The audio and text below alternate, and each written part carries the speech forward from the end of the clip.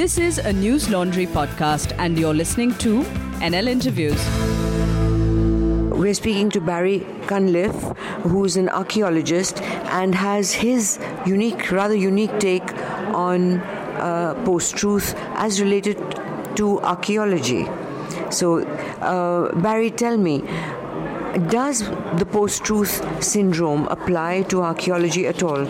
It's certainly applied long before the word was even thought of, because archaeology is based on very tenuous evidence, the reconstruction of the past based on little bits of data, and just about everyone thinks they can create from the bits of data they know some vision of the past.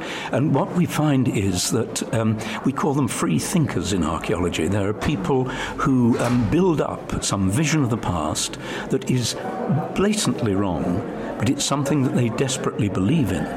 And it's very difficult to persuade them that the specialist evidence, which we as professionals dig up, can actually contradicts them. And it's a syndrome we've come across a very great deal. People who believe in Atlantis, for example, this continent that is supposed to have gone beneath the sea, they refuse to look at the real archaeological evidence. And what we do find now is that there is a tendency for organisations like the BBC to feel that they've got to be even-handed in giving airtime to some quite wild theories about the past, which professional archaeologists would all agree are absolute nonsense. So, is that an attempt for balance? Yes, it is an attempt for balance, and it's a very good attempt for balance, and that is something that the BBC is so good at. But because I'll start again. Because? It is an attempt for balance, and it's something that the BBC is extremely good at. But I think it's taking that desire to be fair to all views much, much too far. There are some views that are actually based on real, tangible facts that are agreed by professionals.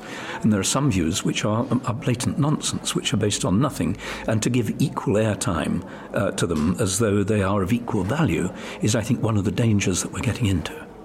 And that's actually turning out to be destructive, because as we are seeing today, even with social media taking it further, taking such untruths further, which get repeated over and over again until they seem to be true, believed by people who want them to be true.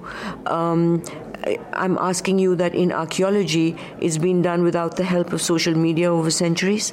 It has been going on for a very long time in archaeology, and I think it's getting worse because of social media, because a repeated and oft-repeated falsehood soon seems to some people to be truth. And how can, in all honesty, someone who has read something on the internet check out that as a valid fact or a non-valid fact? They just have to take it on face value.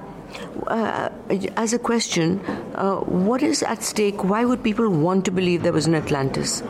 I think people want to believe, quite a lot of people have some sort of fantasy about how the world was. And when you tell them how it was, it is contrary to their cherished beliefs. And so everyone wants to argue to protect their own beliefs. And it is, again, this horror of having experts and this denigration of experts, which we're seeing in the post-truth era, which is very, very frightening. Experts should be challenged, but expertise should be recognised. Thank you very much, Barry. Not at all. Pleasure. All the News Laundry podcasts are available on Stitcher, iTunes, and any other podcast platform. Please subscribe to News Laundry. Help us keep news independent. To catch all our podcasts on news, pop culture, current affairs, and sport, visit newslaundry.com. Follow us on Facebook, Twitter, and Instagram, and subscribe to our YouTube channel.